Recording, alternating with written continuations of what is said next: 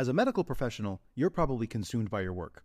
Because of that, you likely miss out on big opportunities to protect and grow the wealth you work so hard for. Luckily, through passive real estate investing, you can place your capital in the hands of trusted syndicators who do all the legwork while you sit back and let your money work for you. Syndicators like Ascent Equity Group. Ascent Equity Group is led by 3 medical professionals turned full-time real estate investors who have secured $250 million in assets in just 3 years. And their latest opportunity, Sunrise in Chandler, is open now.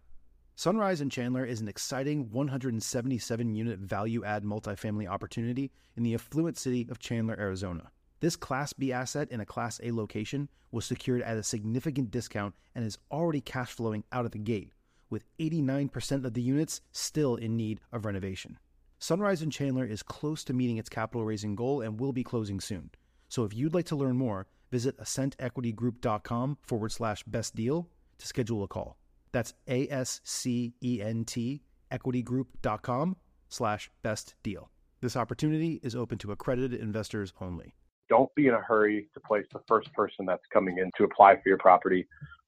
Be confident that you're going to have more leads coming in and really maintain the standards you want to have for your particular property in that particular area. Best ever listeners, before we get into today's episode, are you looking for some financing, maybe some more money to do your fix and flip projects? Are you looking to grow your fix and flip business?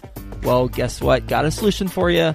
It's Fund That Flip. You know Fund That Flip. Matt Rodak, the founder of Fund That Flip, has been on the show multiple times. He's a friend of mine, and they love working with the best ever listeners. They provide short-term fix and flip loans to experienced investors. They've got an online platform, makes the entire process super easy, and you can get funded in as few as 7 days.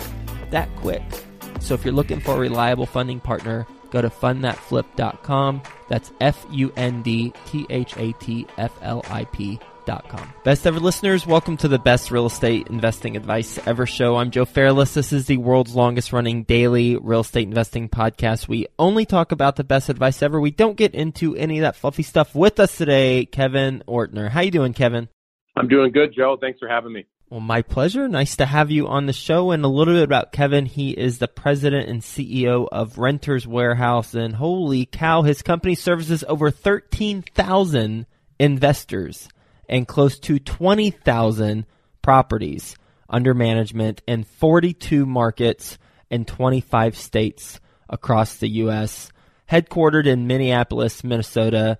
We got to dig into this. So, Kevin, how about you tell us a little bit more about your background and your current focus?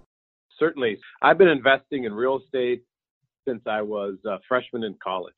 Bought a duplex to live in, and I thought, if I buy a duplex and I rent out one side and live in the other, I could probably live rent-free, which sounded like a fantastic idea. Turns out I ended up cash flowing that property $200 a month, so it was even a better idea, and I got the hook.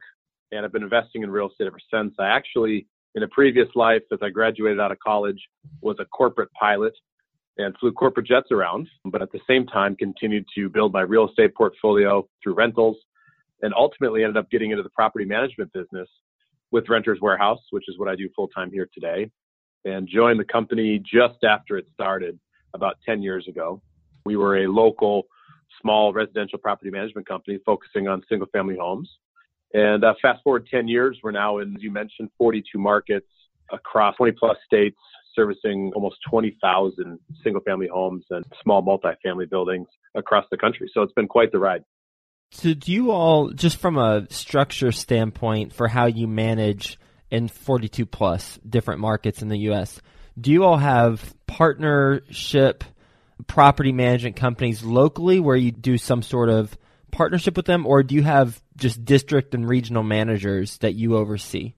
We don't outsource anything to other companies, so we do it all internally, all ourselves. So we've built the infrastructure semi-nationally at this point where we're managing properties in those markets ourselves. So some of it's through a franchise network. Early on in the business, we expanded nationally through a franchise model.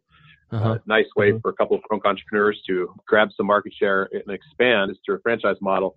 2 years ago, we sold a majority stake of our business to a private equity firm out of Minneapolis as well, and we were able to get the growth capital that we needed to turn the business into more of a corporate expansion model and open corporate locations across the country.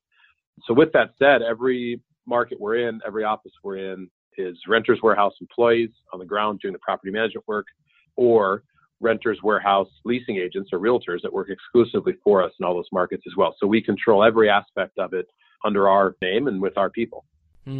So originally, I want to make sure I'm getting this right because it's an important aspect of your growth. Originally, it was a franchise model, and then you sold to a private equity firm a couple years ago, and then it went to a corporate model? That's correct. So we had between really 2011 and the end of 2015, we sold 28 franchises across the country. Beginning in 2016, we started to roll some of those franchises back into our business and also expand corporately, opening corporate locations across the country. So the beginning of 2016, we had one corporate location here in Minneapolis, Minnesota, where I'm from. And that was our only corporate location. Everything else was a franchise.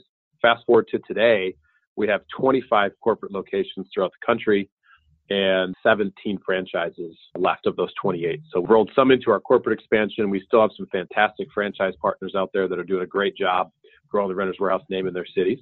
And we continue to open in new markets under our corporate umbrella at the same time. And from a business standpoint, I mean, you're the president and the CEO, so this is right in your wheelhouse.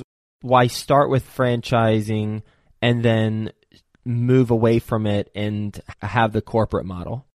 Franchising early on was a very capital efficient way to expand the business and grow the business.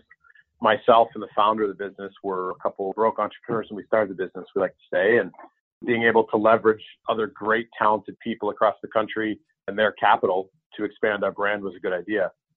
I really wanted to move from that franchise model to a corporate store model, really for a couple of reasons.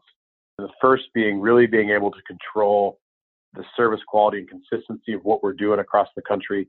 But even more importantly than that was we can really make this business very, very efficient. And from a business owner's perspective, increase our margins through centralizing a lot of our back-end services.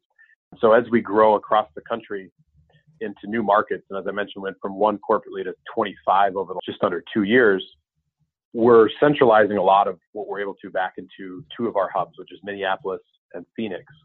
So by that, I mean things like all the accounting for all the owners of our properties and rent collection, maintenance coordination, any of those call center type activities.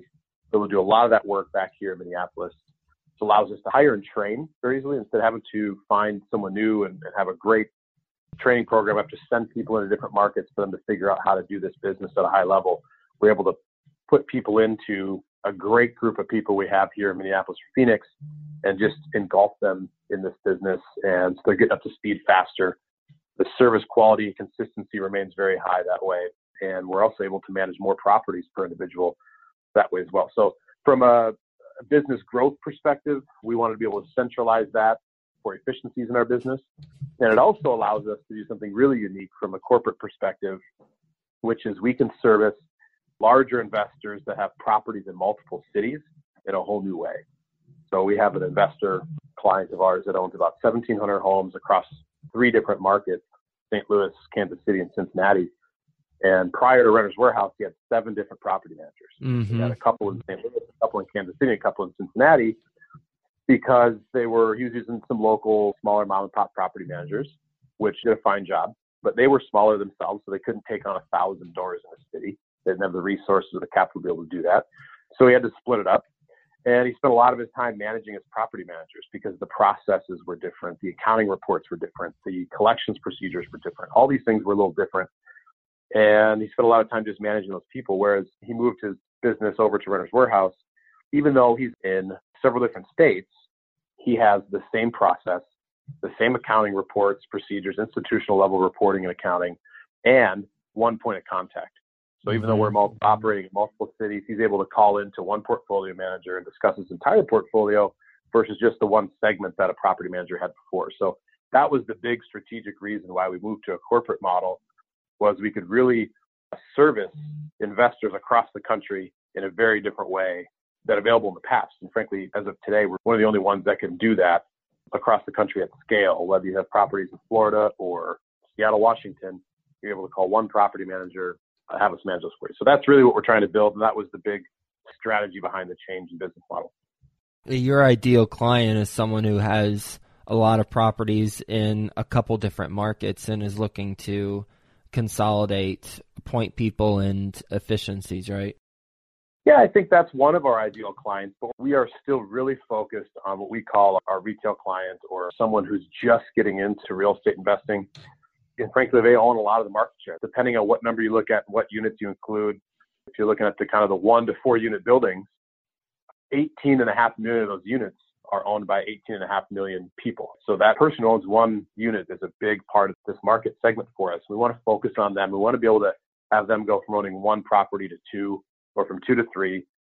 And I think what's unique about that is today, a lot of people can only buy, not can only buy, but oftentimes they do only buy in their backyard because it's where they're familiar with. They live there. They know their realtor contacts there. They have a property manager there, or they do it themselves.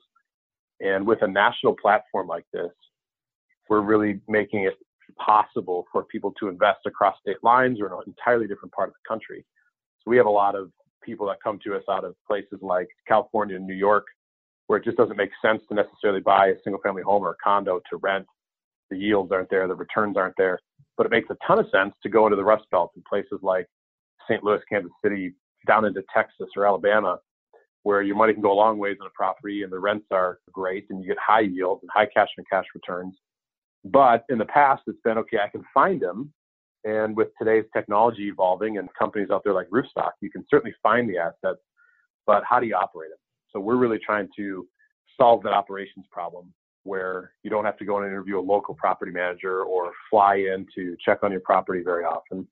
You can use a well-known national company that's maybe even in your backyard and go and speak with us there, but allow you to diversify where you can buy your next asset. So not only is it the large investor that owns properties in multiple markets or multiple regions, but I think just the smaller investor who wants to continue to expand his or her portfolio and have the opportunity to buy in maybe a different state or outside just their backyard, we're providing a whole new solution for them as well. What's one thing that you all have improved upon, and I'm sure it's all aspects, but just one thing in particular that you all had to improve upon from when you started to today in terms of management? And I'm asking this for the best ever listeners who self-manage now and can pick up a tip or two from you since you're overseeing a large operation.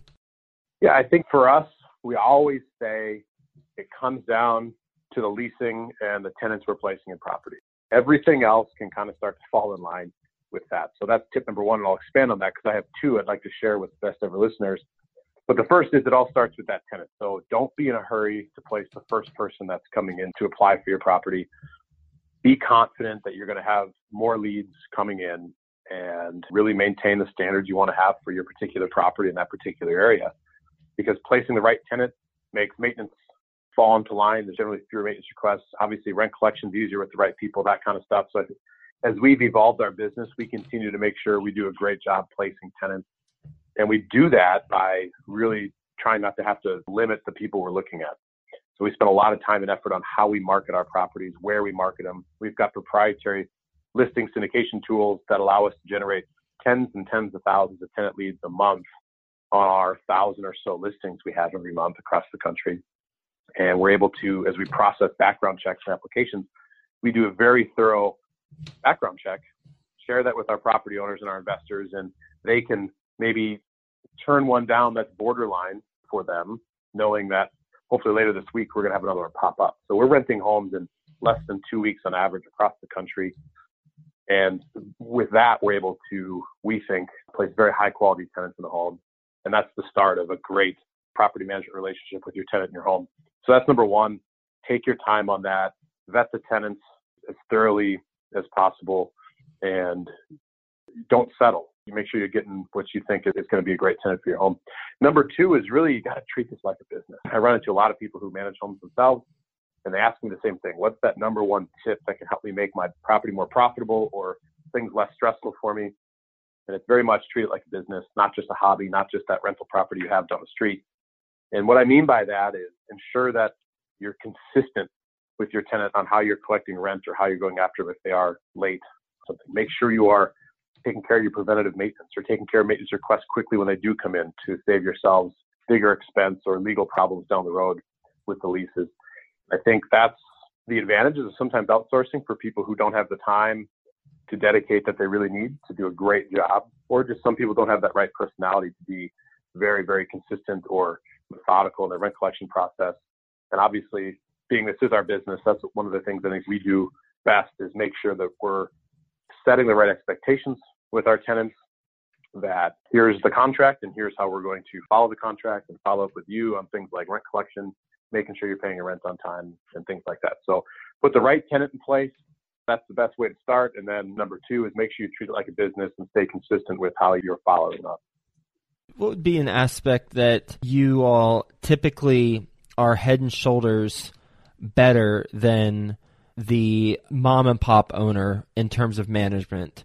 So when you take a property over, you know that you're 9 times out of 10 going to do much better in this area.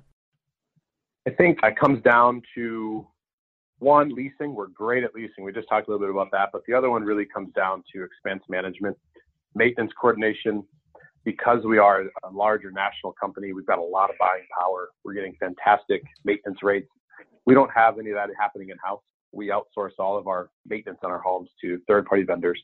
But with that being said, we bring on only licensed, bonded, insured vendors, people with good reputations, and we're able to approach them essentially as a buying club and say, if you're going to work with us, we need you to extend discounts to our clients and leverage our buying power in that way. And so not only are we getting maintenance that's coming in maybe cheaper than the retail prices or what a smaller business can buy for, but we also have great, highly trained professionals in our office and our call centers when maintenance requests are coming in, where we're trying to do call avoidance. We're talking tenants through how to check and understand if their circuit breaker's been tripped, and that's why the power's not working, versus having to send an electrician out to find that out.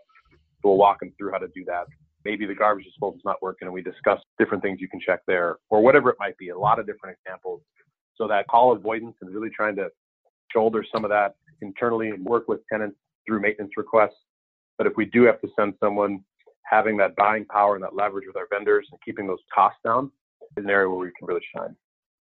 Now let's pretend that you don't work at Renters Warehouse anymore. You have created your own property management company, and you have a portfolio of, say, 50 properties that you oversee the management of, and you're looking to grow, but only in Minneapolis. What would be a talking point to a prospective landlord who's looking to decide between you and Renters Warehouse, where you in this new company would have a competitive advantage? Wow, that's a good question, and not one that's ever been posed to me before. Wanted to grow only in Minneapolis as a new company. I think the competitive advantage for a small property management company over Renters Warehouse in a local market might come down to you're going to talk to someone who manages very few properties or a smaller portfolio. You're going to talk direct to that person. You're going to be working directly with me as the owner of that new company, and probably have a lot of time with me, a lot of strategy conversations with me, and maybe a little bit more one-on-one. If you're working with Renters Warehouse, well, you have access to a whole team of professionals that are helping you through the process. You are talking to multiple people often. And sometimes we hear that from our clients. Hey, I'm talking to a couple different folks and I want to just talk with one. We don't manage properties that way. We don't necessarily have portfolio managers. We have specialists in different departments that really understand how to handle that accounting or that rent collection or the maintenance coordination on your home. And that's not for everybody. So some folks really definitely want to have a more intimate relationship with that portfolio manager. And I would say that's probably where our competitors, or me in this scenario, if I'm growing a new business, and say that's how we're a little different. And maybe if you're going to make me say it, maybe how they could be better for some people. I love looking at both sides of the coin, right? I'm sure it's a good exercise for you too. And I do the same thing for my business just to make sure we have all bases covered. Okay, so what is your best real estate investing advice ever for landlords? I think it is looking at the long haul. Look at it at the long-term perspective. I like to say this is a get-rich-slow game. It's not get-rich-quick. And the business I'm in with investing in rentals and investing in real estate it's not as say sexy as some of the rehabbing and the flipping, where people are walking away with huge paychecks in a short amount of time. But I think it can be more stable, it can be less risky, and it can really set people up for retirement security, financial freedom, a secure future for the long haul. So I encourage people to take things, look at it from a long-term perspective, make sure you're putting the right mortgages and loans on your properties, and understand how some of the small decisions you make today to maybe buy and hold more property versus buy and rehab and flip more property can really be a game changer for you in 10, 15, or 20 years. So that would be my biggest and best investing advice for the best listeners here is be patient. Sometimes the rewards aren't necessarily immediate, but the long term, and constantly look at how you're going to build your portfolio over the long haul to be a big game changer for you when you need that financial freedom and security come retirement. What's your number one focus right now as the president of the company? Number one focus for us is actually to address some of what we just talked about with the competitive advantage of a smaller person and the challenges of growing a big national business, is to continue to increase our level of client services for our clients, to increase how we interact with our clients, and also how we can give them, frankly, the best advice ever, whether they're managing a portfolio of one or a portfolio of 1,000. We really want to take an institutional level approach that we work with our large investors and be able to boil that down to someone who owns one home and look at how that asset's performing for them instead of just on a monthly cash flow basis or understanding if it's going to be there for the long haul with them. But maybe that's not the perfect home and we could sell that and buy something new. So we want to take institutional level approach, bring it down to the person who owns one home or two homes, and allow them to have a lot more options and a lot more data around their home to make great decisions. And also then how we're delivering that to them and continually training and evolving our team to be better and better at delivering this service to our clients. If I have one house and I move it over to you all, what are the fees involved on that management? We're a flat fee management company, so we don't do a percentage based or anything like that. We have two main fees, which is one is our leasing fee, or what we call our tenant placement fee, and that's equal to 1 month's rent. And then during our management program, depending on the market and where we are across the country, the fee is either $89 a month flat fee or $99 a month flat fee. And those are the two fees you're going to see. So what we did when we've been building this business and growing it is we tried to really flip it on its head and say, let's go away from the percentage based or some of the shall we call it, nickel and dime approach to fees in this industry, standardize it, make it simple and easy to understand. And those are the two main fees we have across the business. Since it's a flat fee, the flip side is you're not incentivized to maximize the rent. What are your thoughts on that? I think we absolutely are for a couple of reasons. One, our leasing agents are paid on a rent basis, so they're going to keep trying to maximize it when we're bringing in new tenants. But two, we're always very concerned about ensuring that our investors stay with us for the long haul. That monthly management, having a large client base over the long term is important. The only way that's really going to happen is if people are getting good returns and continually having a good investment. And so that's addressing, ensuring people stay with us and have a good experience and are seeing that their assets are performing is important as well. So on the front end, being directly tied to that rent price for our agents and also our commissions we're earning on leasing is big. And when it comes time for renewals and all that kind of stuff, being sure that we're getting market rents or being able to increase them, that's what's going to make our clients actually stay around with us. What is the resident renewal fee, if any at all? For the resident, in some markets, we charge a $100 fee to residents as we go through the renewal process. And that helps us with some of the additional background screening and inspections we're doing of the property at renewal time. And for a property owner, there's a renewal fee. It varies a bit by market depending where we're at, but it's anywhere between $299 and $350 come lease renewal time. Then how are maintenance fees handled? Maintenance is a direct pass-through. We don't actually have a markup on any maintenance. So you'll see the original invoice that comes through from our maintenance vendors on your property. And again, our goal is to have any maintenance that's done in your home for any of our investors be at below retail price. If you were just to call up a plumber out of the phone book, when you use our network, you're going to see that that came through at a lower cost to you than you would have gotten on your own. You ready for the best ever lightning round? I'm ready. All right, well, then let's do it. First, a quick word from our best ever partners. You want to get better at negotiating real estate? Well, how about, do you want to get better at negotiating real estate for free? Even better, right? Well, go to fundthatflip.com/best ever, Fund That Flip, today's sponsor, has partnered with best-selling author Jay Scott to provide you with a free chapter from Jay's new book on negotiating real estate. I've read the book, lots of good real-world case studies sprinkled in there too. I love it when they do that. Go to fundthatflip.com/best ever to download your free copy of the chapter today. The Target Market Insights podcast is just that, a show solely dedicated to help you learn about target markets through the people successfully shaping them. The show features professionals who work directly with the audience and market you want to connect with in real estate. Listen and subscribe today at targetmarketinsights.com. That's targetmarketinsights.com. Best ever book you've read? The Compound Effect by Darren Hardy. Best ever deal you've done? Oh, I bought a duplex in Rochester, Minnesota. It was a rehab to rental. I bought the property with a hard money loan from a hard money lender that I work with here in Minneapolis. Rehabbed the property, was able to increase the value enough where my conventional takeout financing covered 100% of the money I had into the property. So I'm in for essentially $0 out of my pocket, and the property cash flows $350 a month. So just a fantastic deal. What's a mistake you've made on a transaction that you haven't talked about? Biggest mistake would be I invested in a rehab or a flip deal I was doing in an unknown area. It was in Minneapolis, but it wasn't a neighborhood I'd done a lot of research on or have ever invested in before. And I didn't do enough homework. Didn't ask the right questions. So I bought the wrong kind of home, did the wrong things to it, and ended up taking a long time to sell it and a loss on that one. Best ever way you like to give back? I like to give back locally. So it's important for me that a lot of the organizations or causes I support are local. They're affecting my community in which I live. So I do that by partnering with local organizations at Renters Warehouse. We'll do that locally in Minneapolis, but also our offices throughout the country. Our folks in those offices will pick local organizations to partner with.